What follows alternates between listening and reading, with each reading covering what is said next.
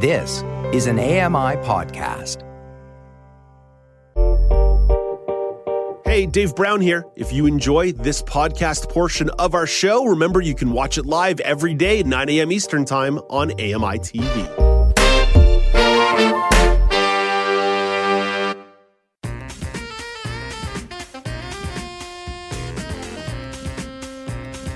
Welcome back. It's Now with Dave Brown on AMI TV. I'm Dave Brown. It's the Wednesday, January 18th, 2023 edition of the show.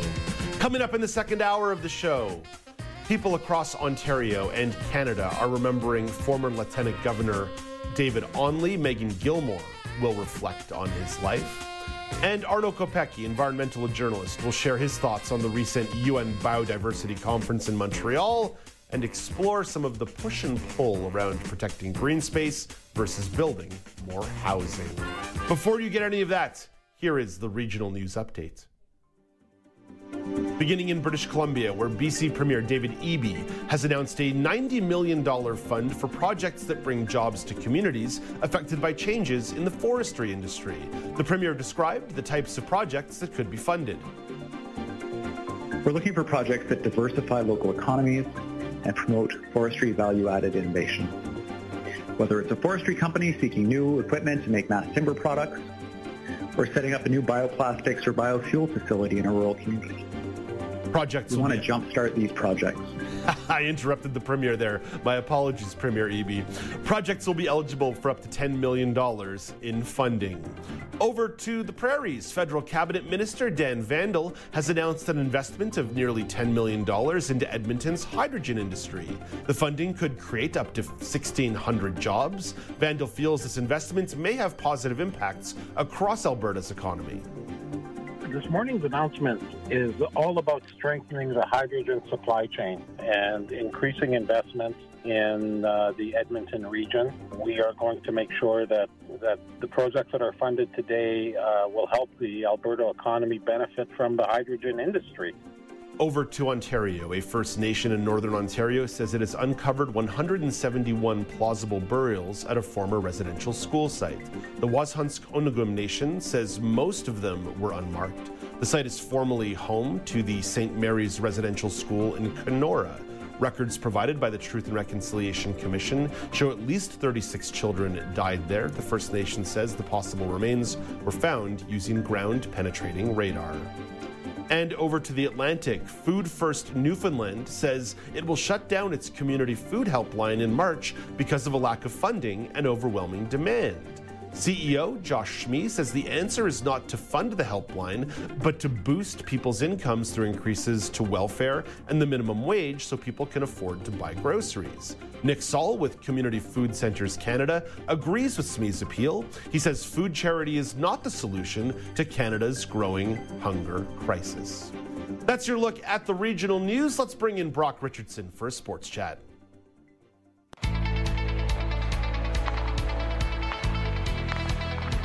Brock, last week you and I had a fairly interesting conversation about merging the Paralympics, Special Olympics, and Olympics together into one event. And one of the little threads that came out of that we didn't have time to tug at is the question of whether or not the Olympics are for pro athletes or amateur athletes. So Brock, what do you make of the idea of keeping pro athletes in or out of the Olympics?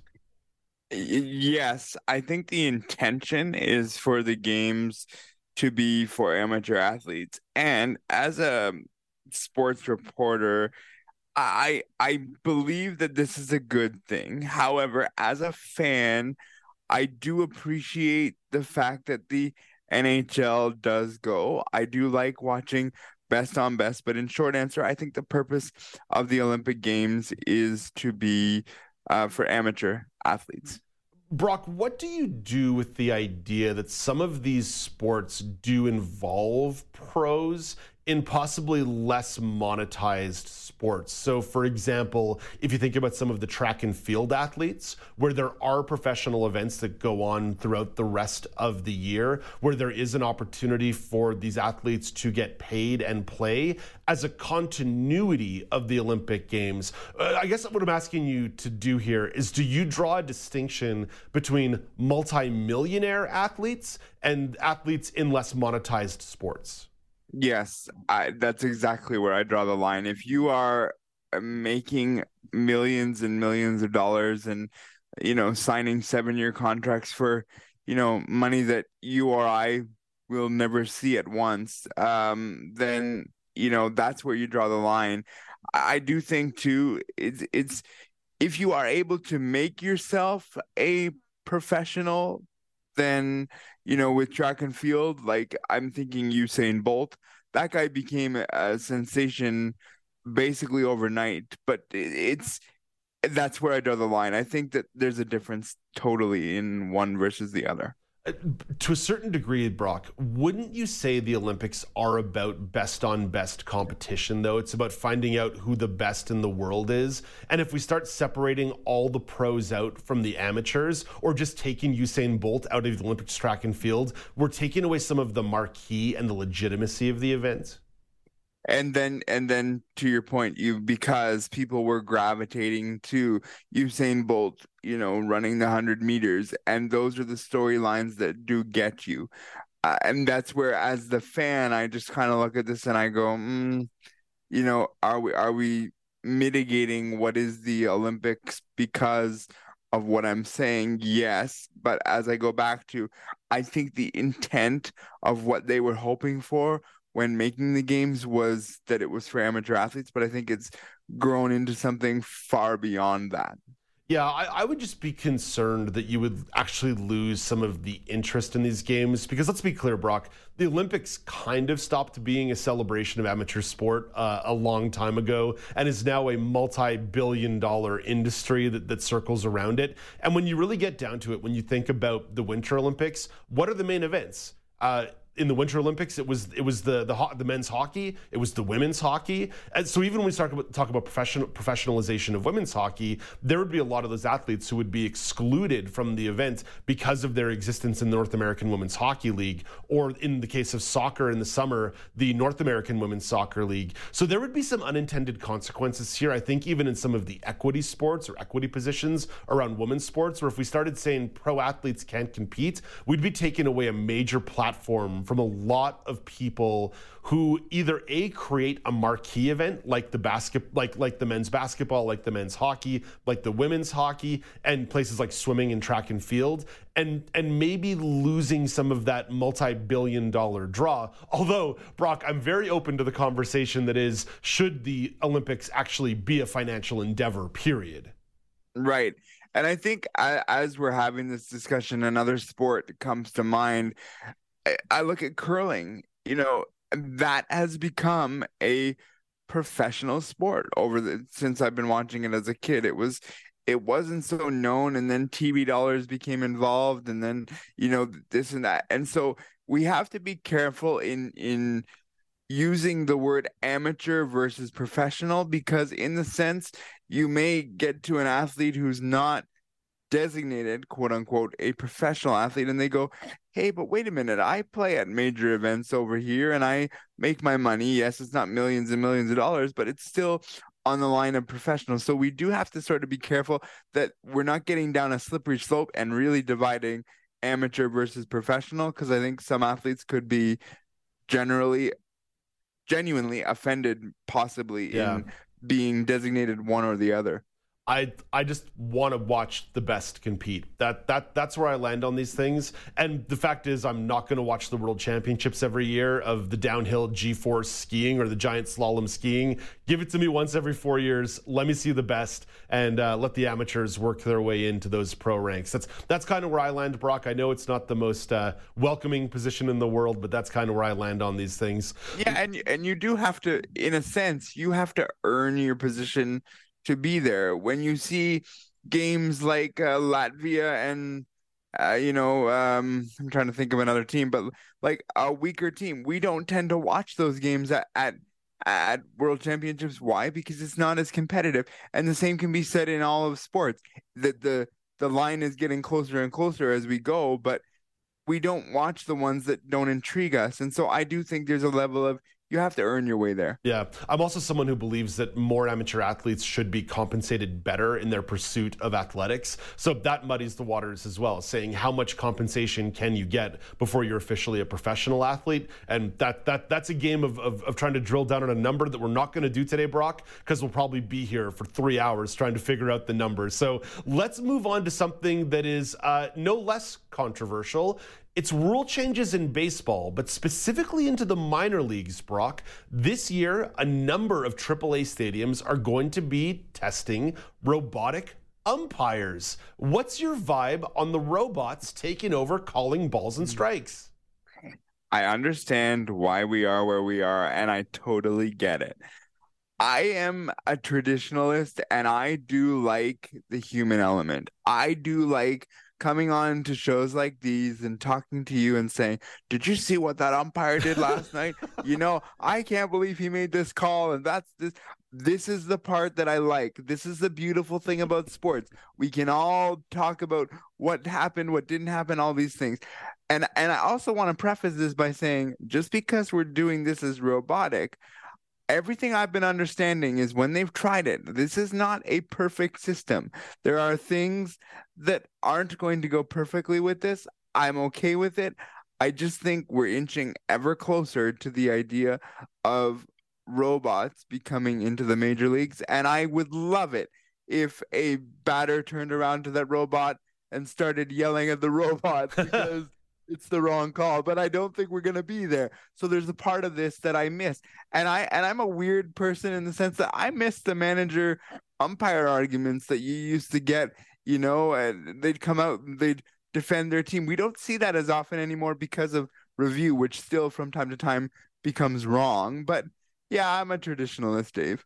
I'm here for the robots. I think there's a lot of things in sport that should be measured objectively, and the strike zone in baseball is certainly one of them. I think it's better for the integrity of the game that a strike that was a strike in the first inning remains a strike in the ninth inning. A ball that is a ball remains a ball. I think that's better for the sport. It's better for the players. It's better for everybody involved. There are still subjectivities that exist in officiating in sports. Let's leave that to boxing and mixed martial arts and referees deciding what's interference and not interference in the NHL. But this is the wave of the future. And when we're talking about objectivities for the sake of the integrity of competition, it's really worthwhile. And Brock, currently we have the Australian Open going on, the major tennis tournament. And one of the things tennis gets absolutely right is the reviews on balls being in or out. There's never a question anymore if that ball went over the line or was in the line or not, and it's better for the game.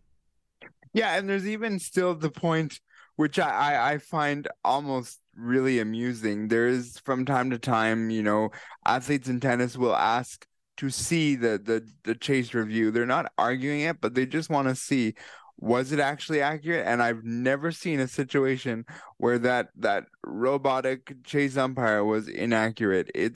It's still something that they're getting used to. And like I said, every time they say, can we have a look at it? I just kind of chuckle and I go, this is going to be right. But here we are taking a look. And it's instead of it being, 7 or 8 times we're looking in a match, it might only be now 2 or 3 where they say, can we have a look? Because I really think this was closer than the robotic umpire made it. And then they learn, not so much. But I like it. To be honest, Brock, I'm already bummed out that Rafa Nadal's out of the Australian Open. I'm already bummed out. What I'm also bummed out about is I think I need to turn off the TSN push notifications on my phone because they're going all night in my bedroom, being like, this match is starting at 2 a.m. No, TSN, can't you hear me snoring? I know my phone's listening.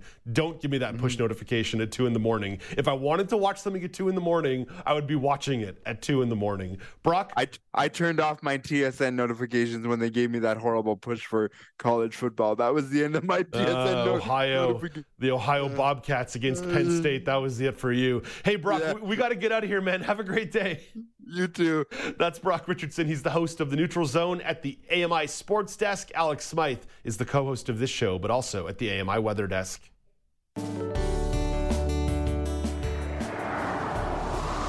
Here is your AMI National Weather Report from Environment Canada. We're starting off in Corner Brook, Newfoundland, where it's a mix of rain and snow expected today, up to 2 millimeters set to fall. The high, 2 degrees.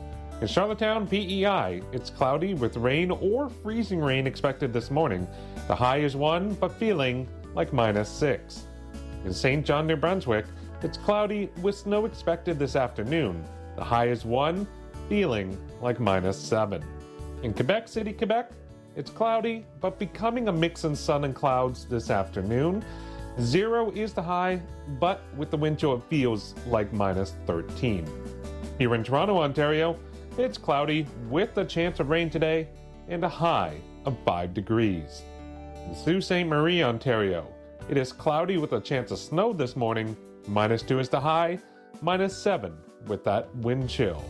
Over to Brandon, Manitoba, where it is cloudy with a chance of snow this morning and afternoon, then turning to a mix of sun and clouds later on in the day. The high is -8, but feeling like -19. In Regina, Saskatchewan, it's cloudy with a chance of light snow or freezing rain today. The high is -5, feeling closer to -20.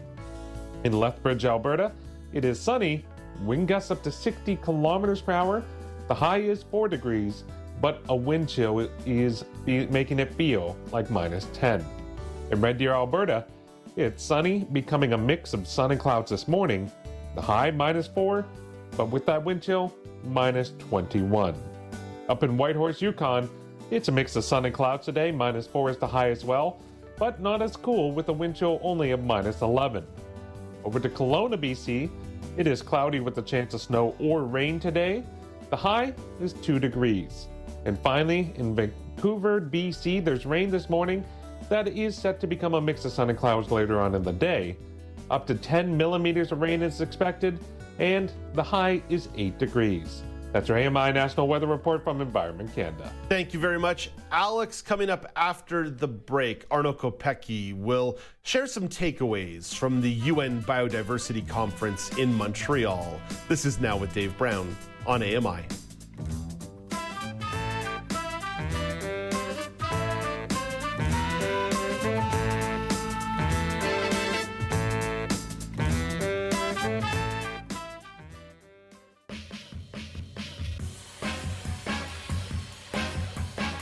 Welcome back. It's Now with Dave Brown on AMI TV.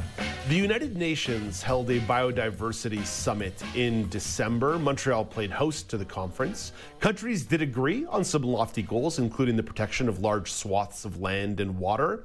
But how does that work in practical terms? And what does that mean for other areas of policy priority? Let's get some perspective from journalist Arno Kopecky. Hey, good morning, Arno. How are you? Hey, good morning, Dave. I'm good, thanks. How are you? I'm well. So a big and broad question to get started. What's your big takeaway from the Biodiversity Conference? Well, you know, I'm always reassured when almost 200 countries get together to work on a problem that signals at least that people are paying attention and dedicating some serious resources to it. You know, and I'm glad also that, you know, I think COP15 kind of got ignored a little bit in the lead up to Christmas, and right after there had just been a huge climate conference right before that, and biodiversity is really like the big issue from an environmental perspective, even bigger than climate change, which is just sort of one part of it. The big sexy takeaway from the Montreal meeting was a commitment by 196 countries around the world to protect 30% of their land and waters by the year 2030. So 7 years from now. That's not a lot of time to get going, but that was the big broad takeaway from it. Arno, you mentioned the importance of biodiversity. So even with that agreement to protect 30% of lands and water across Canada, what are those threats that face habitats? Sure. You know, I mean, just to put it into context here, we are living through a biodiversity crisis. Species are going extinct at about, you know, approaching 1,000 times the rate of the pre-industrial average before humans, you know, before we got going with the Industrial Revolution. And so the biggest impact driver of extinction and putting species at risk of the extinction is habitat loss. Paving over nature for cities and farmland primarily. But right behind that is over-exploitation, so overfishing, overhunting of animals.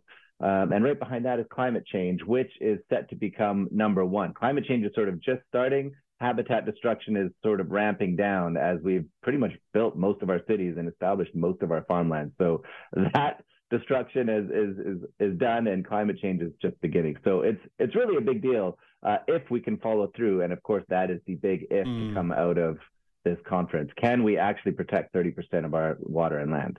Arno, you have to forgive me here, but because perhaps the answer to this is almost too obvious to even bother asking the question. But what is that correlation between the loss of biodiversity and an ongoing climate change?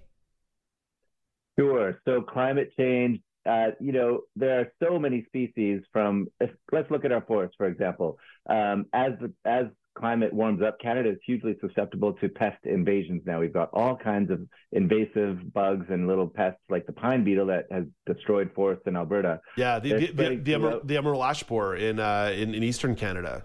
Yeah, that's right. Every province has its own example. Canada has more forest than any country in the world except Russia. And as climate kicks up, all of these bugs are coming in and they're just destroying huge swaths of trees and literally actually like wiping out certain species. That's just one example in forests. In oceans, here on the West Coast, as climate change warms up our streams and dries them out, salmon have a hard time spawning in rivers that used to be much more accommodating to them.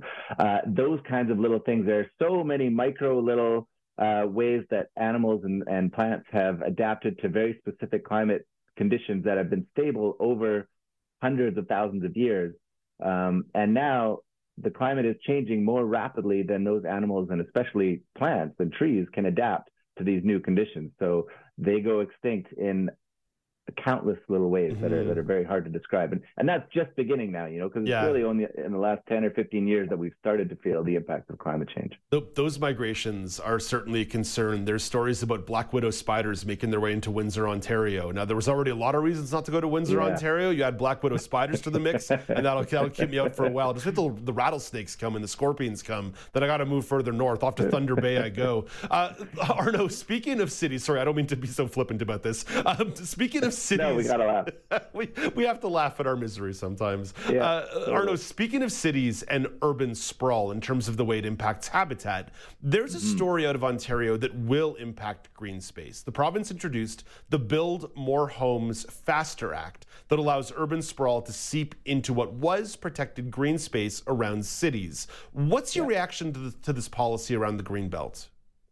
Yeah, so, I live in Vancouver, as you know, and I've been watching this from afar. You and I'm sure many of your viewers will know probably more about this than I do. But the Green Belt, of course, is this one of the biggest things of its kind. This huge tract it's literally a green belt around some of the urban areas in Toronto and surrounding areas that protects the integrity of the ecosystems and protects wetlands and forbids development from occurring in floodplains, for example. And Ontario set up a number of conservation authorities, which is sort of a separate jurisdiction of government that determines who's allowed to build what where, especially in these green belts. And the idea is to conserve forests and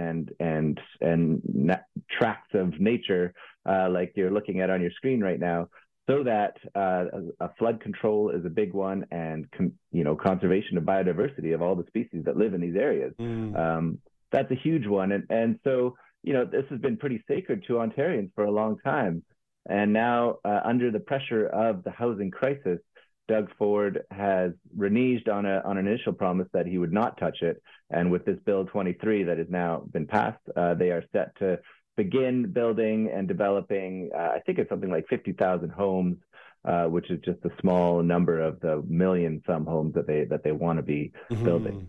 If I can say there is a sort of irony here, the conservation authorities were established as a response to a hurricane in 1954, Hurricane Hazel, which just destroyed I think 81 homes, or it killed 81 people and destroyed hundreds and if not thousands of homes that were built into these floodplains, and it made Ontarians realize how vulnerable they were to these natural disasters. And the protective layer that having intact forests and wetlands offers to human habitation. And so that conservation authority was established back in the 50s, and then it was followed up with really the formalized Greenbelt as we know it today happened around, I think, 2005 or 6. And so it's a little bit ironic to say, okay, we're going to forget that right when these hurricanes and flood events are going to become more drastic. Let's just ignore that and start building back into these floodplains. I mean, forget even are going to be. The fact is, in Eastern Ontario, in the last couple of years, there were 3 or 4 major flood events in areas that were low-lying wetland areas that were allowed to be developed on, and people are still kind of figuring out why they were allowed to be developed on, because they were on known floodplains. And what was happening is people were building these homes, major floods were occurring, and they were uninsurable. And then people were running to the media, well, I can't get my house insured. Yeah, because you built it on a floodplain. Not that I'm trying to be like unsympathetic to people, but like we need to have some sense in the way we're doing this kind of development. It's a good test of your commitment to compassion, these circumstances where people dig their own graves a little bit. And you know, ultimately, though, it is the responsibility not of individuals so much as governments to say, okay, well, we understand the bigger picture. You are not allowed to build a home here. We can't zone this. We can't give you building approval. Totally, zoning is everything in these circumstances, and it's everywhere. You know, I mean, Ontario is not alone. This is a global problem now. I mean, all of Florida, half of Florida is basically built in the face of rising seas. But if we're talking about Ontario, yes, this is a huge issue, and it really illuminates why we're in this pinch in the first place, because, you know, all over the world, people need places to live. And so we have plowed over all of these natural spaces to build homes. And now, you know, we're living in this reckoning, and it's easy to be flippant about it, but it's, you know, I have some sympathy for the crunch that we are in, but the solution is not to just sprawl out our cities ever further as we have been for the last century. You're right to identify that, and I agree. There is a housing crisis. It's very, very real. There are some economists and social scientists who think that by solving the housing crisis, we're going to solve many, many, many other issues, and there's certainly some case studies in science to back that up. So if we're going to rule out urban sprawl, if we're going to say, please, let's not be developing into floodplains and green space and affecting biodiversity, what are the alternatives that could be explored to offset the housing crisis and actually get people into long-term, sustainable, affordable homes? Oh, Dave, thank you for asking that question. It has a fairly easy answer and a longer answer. The easy one is to build up instead of out. So densify, build more townhouses, follow the European model where they've already gone through all this. And if you go to a European city, people don't really expect to live in a house with a yard and a fence and all of these things. They live in much more compact circumstances. And the Canadian dream, you know, I grew up in middle class Edmonton, Alberta. I was that kid who had, you know, we weren't rich, but we had a house and a yard and a basement and lots of space and 2 kids. And, you know, that was normal. Today, I don't have that. We live in a townhouse in Vancouver, and space is much tighter. Of course, Vancouver is very expensive, but I think that, you know, I don't think my story is unique to people of my generation, that we're tightening our spaces. And I also think it doesn't have to be a negative story. We also have access to all kinds of amenities, living in denser towns and cities that you know, I can walk to all kinds of shops and grocery stores and cafes and pubs. It's really nice. I think for people with disabilities, these denser city spaces offer a lot more access and opportunity than sprawled out suburbs where the only way to get anywhere is to jump in a car and drive for 20 minutes. And so I think the last thing that you know, if we're speaking about zoning and real estate and sprawl, a huge piece of this puzzle, which doesn't sound like an environmental thing, is just the commodification of housing, which has driven up prices so much. And that's the kind of thing that you never hear a Doug Ford style government talk about, that maybe we should take housing out of the casino of, you know, of our modern economy, that it can just be a poker chip for the international community. Because then Canada and Vancouver is really the primo global example of this, that our prices have just been absolutely astronomically exploded by the commodification of our housing stock. And it's a real tragedy, and it sucks the life out of a city, even regardless of ecological considerations. Yeah, speculation in the housing industry is a big, big deal. There was a number coming out of American research that about 25% of single-family homes purchased last year were purchased by an investment firm. A major investment firm, not humans, not people, not even like maybe one individual saying I'm buying an investment property. No, firms. A quarter of those home sales were being bought by institutional investors. That's the commodification of housing through and through. And Arno, I just want to make one last sort of note here on densification. People oftentimes will think about densification as it's just a bunch of 300 square foot condos. No. That's not what people are talking about when they're talking about density. They're talking about 1,200 square foot, 1,500 square foot townhouses, condos, bungalows, stacked housing. There's so many ways you can do it that's aesthetically beautiful, aesthetically pleasing, that still gives people space. Totally. And there's more room. There's tons of room for parks and community. And I think like the advantage of community, it's a whole different way of looking at a city and living in a city.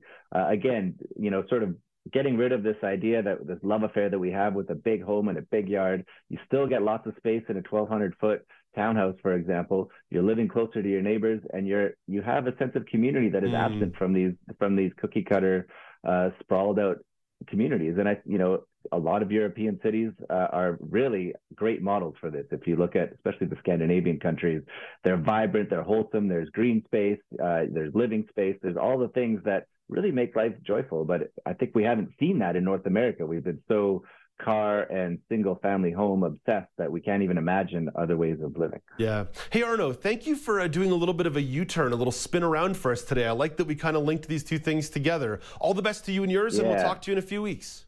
Awesome, Dave. Thanks back. Take care. That is environmental journalist Arno Kopecky joining the show from Vancouver. Coming up next, as people across Canada continue to remember former Ontario Lieutenant Governor David Onley, Megan Gilmore will share a reflection on the impact that he's had on her life.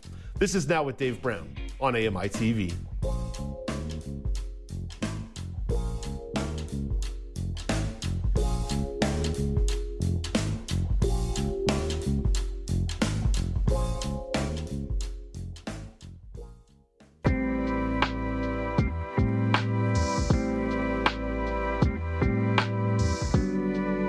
Welcome back. It's Now with Dave Brown on AMI TV. People across Ontario continue to remember former Lieutenant Governor David Onley.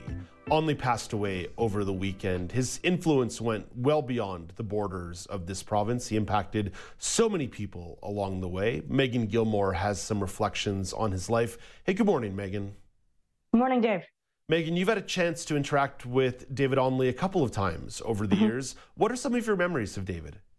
Sure. So I first met him myself when I was working at the C9B Lake Joseph Center during his time as Lieutenant Governor. And we had the center had just completed a big building renovation project that was fully accessible. And he came to the grand opening of that. And then back in 2019, when he did the independent review of the Accessibility for Ontarians with Disabilities Act, we had him on the Pulse, and I was filling in for you at the time, Dave, and I got the chance to do a pretty extensive interview with him about that report. And then most recently, I was emailing him a couple years ago when I was doing reporting on what was then known as Bill C-7, which expanded medical assistance in dying to people who aren't dying. And I interviewed him for that. We spoke about some other projects I was working on as well.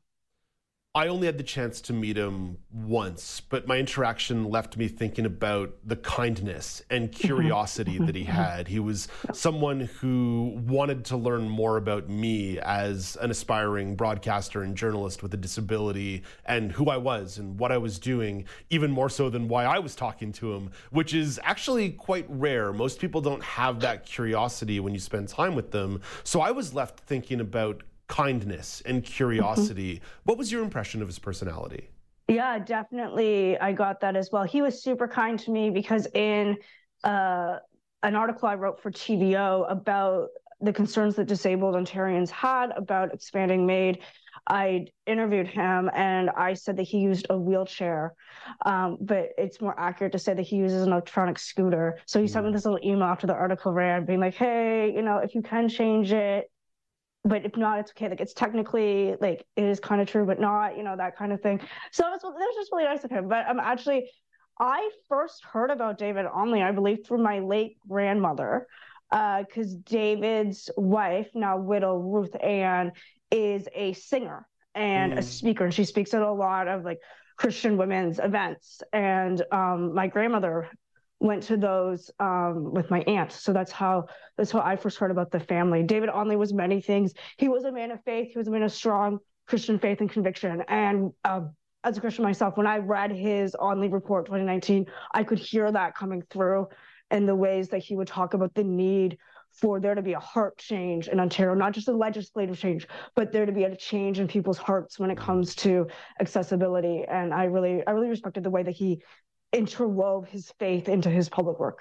Yeah, we should mention his family. Ruth Ann posted on Facebook yesterday saying that in lieu of flowers, if people wanted to honor his life, they would be encouraged to donate money to any accessibility charity of their choosing, a charity devoted to advancing the cause of accessibility, which is obviously so much about his legacy, whether overt or subvert. He was someone who was perpetually championing accessibility, whether in those words or whether through his actions. And Megan, when we come back to this idea of kindness, that we were left with the impression of kindness, even a gentleness, right? When he was asking you for the possibility of offering a correction in a story, there was advocacy there. There was fierce advocacy there, but it was through kindness. And I've been thinking about that a lot over the last few days, because one of the impressions that we've had here is that we've lost one of the good guys, right? One of the people who was going above and beyond for the movement, but doing it in a way that built bridges and brought people in. I wonder if you have a reflection on where kindness is sometimes put as a binary to fierce advocacy, but maybe they're not so different. Yeah, I was thinking about that this morning. I was trying to come on here. And David Onley was a man of deep, strong conviction about accessibility, about so many other things, but he communicated it in this very kind way that did not compromise on the truth, but was still inviting. Like I didn't know him very well, but just we kind of ran in some similar circles. I think he understood the human condition probably in a way that goes beyond just binaries. And he understood that people need to have their minds changed about things about accessibility, right? Like if you read his full report, which you should, it is incredibly well written. He talks about more than legislation. He talks about attitudes. He talks about people's hearts, and you don't change somebody's heart by like hammering them with a hammer. Like, you don't do it that way. So he did seem to be really much about like investing in people and building relationships, and knowing that was really how any cause, especially accessibility, actually gets propelled forward. Megan, he wrote that report in 2019, which certainly rattled some cages, but he was someone who was really on the front lines advocating for accessibility all the way through. What do you believe his legacy is? Yeah, that's a really great question. I would hope that it is the kindness, actually. David Onley obviously did not see a fully accessible Ontario before he died. I don't think he was under any illusions about that. He knew that this was going to be a long time coming. I do think his faith plays a big role in that he had a hope in something that was bigger than him, that was beyond him, that is eternal, that lasts beyond Ontario. So I really actually think that's really what grounded a lot of his work. But yeah, that kindness and the continual just wanting to invest in people. Like, he goes back and he lectures at U of T. Yeah. Like, the man does not need to do that. He was a lieutenant governor of Ontario, and he just wanted to like be with students and change their minds. And this commitment to truth telling, right? Michelle McQuaig, when she was on this program earlier this week, talked about when he was a broadcaster and he made sure that his scooter was in the shot. Yeah. And like, so for me, and I know, Dave, you've had this experience as well, like as somebody who wanted to be in journalism, David Onley was way out of the industry by the time I was starting to come up, and people would say, "Oh yeah, like there's been people like you before because David Onley." Yeah. Trailblazer. There's no doubt about it, and someone whose legacy and impact will be felt for years and years and years. And there's a lot of lessons to be learned from the life of David Onley. Megan, I know it's not always easy talking about the loss of someone who, even if there were only a couple meetings along the way, they definitely have impacts in our lives. So thank you for sharing that vulnerability today. Oh, well, thanks for having me. And he will be greatly missed, but not forgotten. Yeah, and still waiting to learn about the possibility of funeral arrangements or a state funeral. There was still no word on that yesterday, no word on that this morning, but when that comes out, we'll make sure to pass that along. That's accessibility reporter Megan Gilmore reflecting on the life of former Lieutenant Governor David Onley. And you can follow Megan on social media on Twitter at Megan Gilmore, MEAGANGILLMORE. Coming up after the break, we'll switch gears and have a little bit of fun when we bring in Ramya Amuthan, the co-host of Kelly and Ramya, Nazreen Abdelmajid and Alex Smythe, talking about a mega pop star launching a 2023 tour. This is Now with Dave Brown on AMI TV.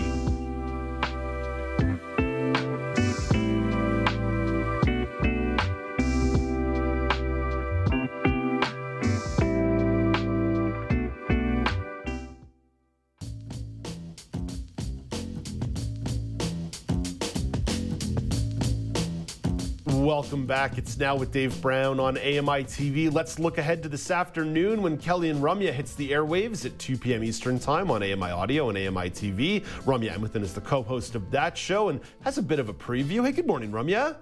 Good morning, Dave. So, Ramya, what did you... I do have a bit of a preview. You do have a bit of a preview, but before we go looking forward, I want to look back in time. What did you learn about smoothies yesterday? Oh, man, such a good conversation. Okay, so I think the one that sticks out to me is protein. She talked about peanut butter, as I had teased here on the show, and how basically peanut butter is not bad for you in your smoothie, and it definitely does add protein, but the ratio of fat to protein, fat is much higher. So you're getting more healthy fat benefits from peanut butter than you are for the protein aspect. So to add on to the protein, you can use protein powder or cottage cheese or other. No? Okay.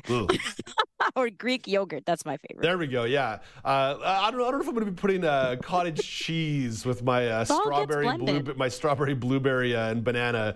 Cottage cheese can go be its own thing, but Greek yogurt, that's a good idea right there. I like that. And protein powder for sure. You can add a little flavoring too, right? They have chocolate protein powder. They have strawberry protein powder. They have vanilla protein powder. All kinds of good stuff. That's how you get jacked. That's how you get yoked. Okay, that's enough about yesterday. If people want to learn more about that smoothie conversation, search for Kelly and Ramya on your favorite podcasting platform. But let's look to the future, Ramya. What's coming up today? Okay, so today we're talking about complaining. Margaret Weldon is joining us on In the Know, and she's going to tell us about good complaining, bad complaining, and productive complaining. We're also chatting with Tracy Burden, founder of Canadians Care, about the incredible work that they're doing to raise money for medical supplies, specifically for the war on Ukraine. So we're going to talk more about that initiative. And there's been some new changes to the healthcare delivery in Ontario with regards to virtual care and accessibility. We've been following all this kind of change and update with our registered nurse, Leslie DePoe, and she's joining us for more of that today. Oh, that's a really important conversation, especially with some of the privatization conversation that's gone on in the last couple of days. I'm sure there's going to be some in-depth conversation there. Ramya, there's never any complaints when we listen to Kelly and Ramya, but let's bring in the other two members of our roundtable, AMI audio producer, Nazreen Abdelmajid. Hello, Nazreen. Hello. And of course, the person who conducts the round table is the co-host of this show, Alex Smythe. Alex, what's on your mind?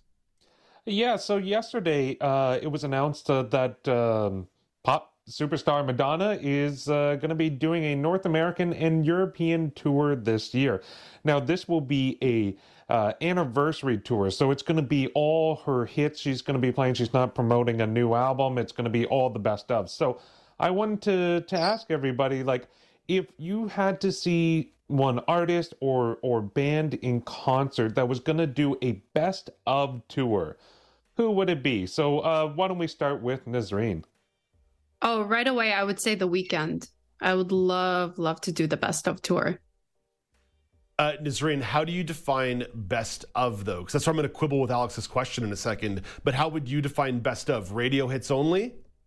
No, I wouldn't say that. I would say, I don't know. I feel like I know, that's the thing. I know all the Weeknd songs, and I'm a fan of like 99.9% of his work.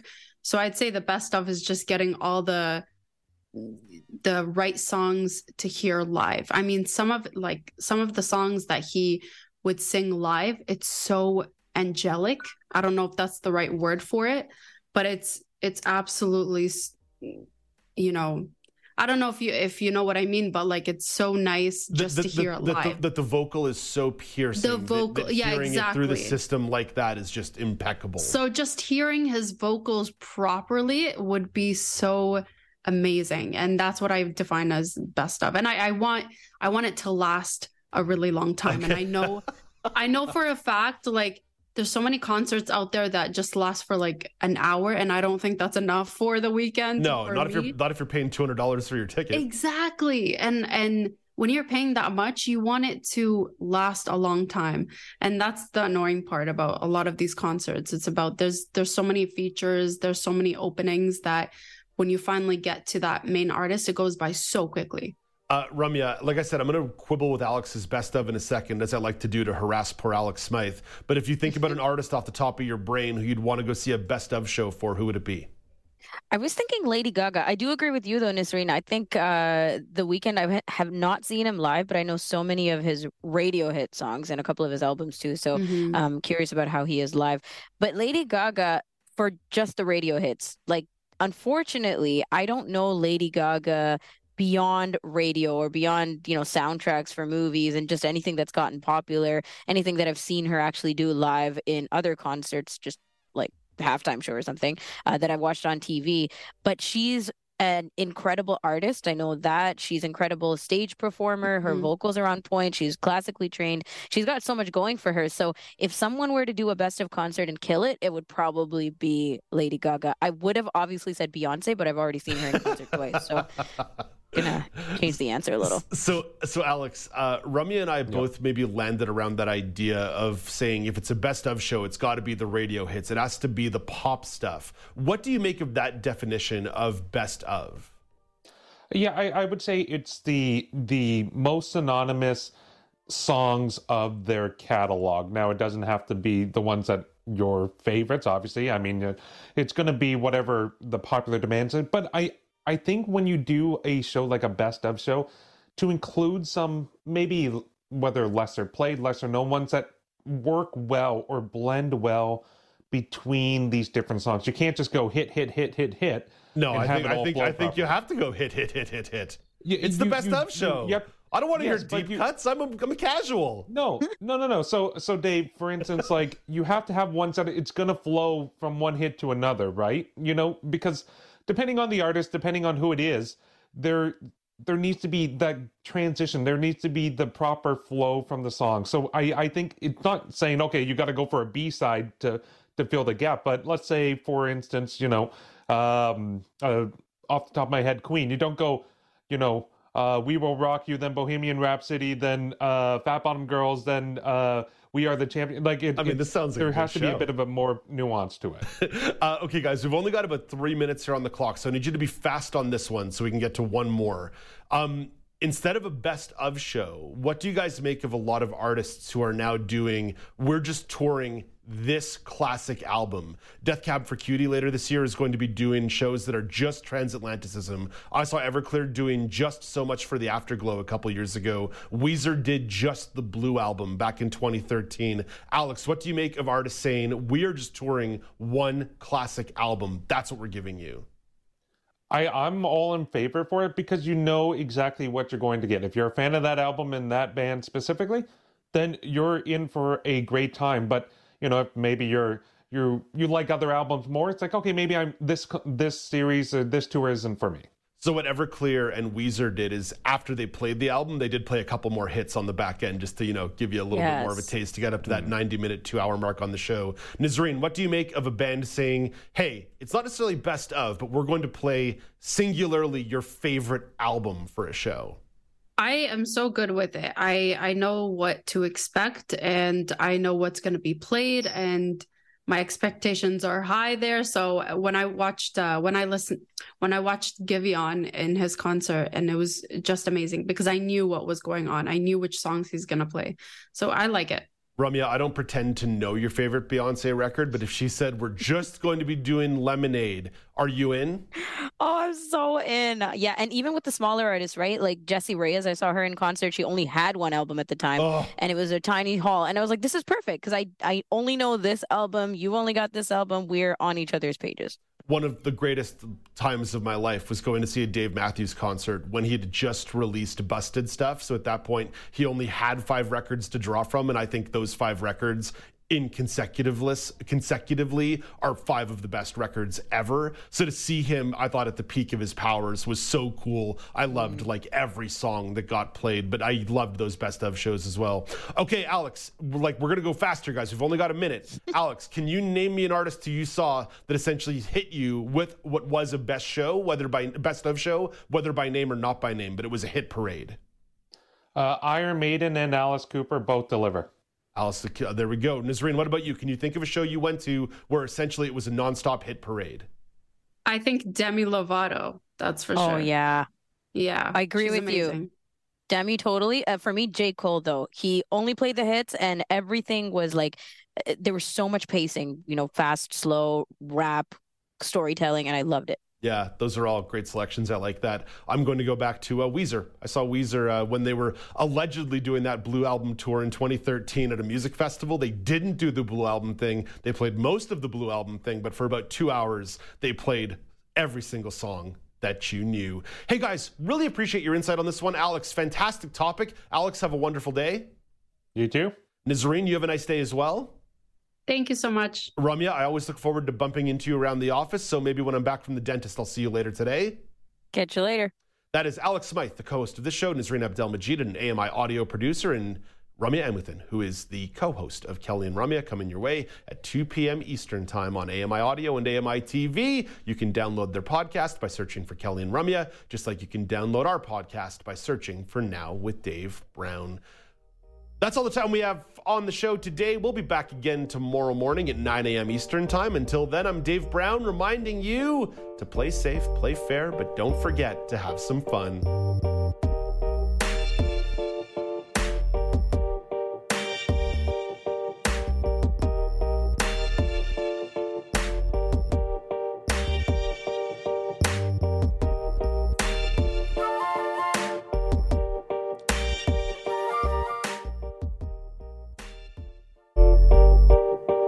Hey, Dave Brown here. If you enjoy this podcast portion of our show, remember you can watch it live every day at 9 a.m. Eastern Time on AMI TV. Join us weekly for The Pulse with host Joeita Gupta, who brings us closer to issues impacting the disability community across Canada. Watch The Pulse on YouTube or listen wherever you download your AMI podcasts.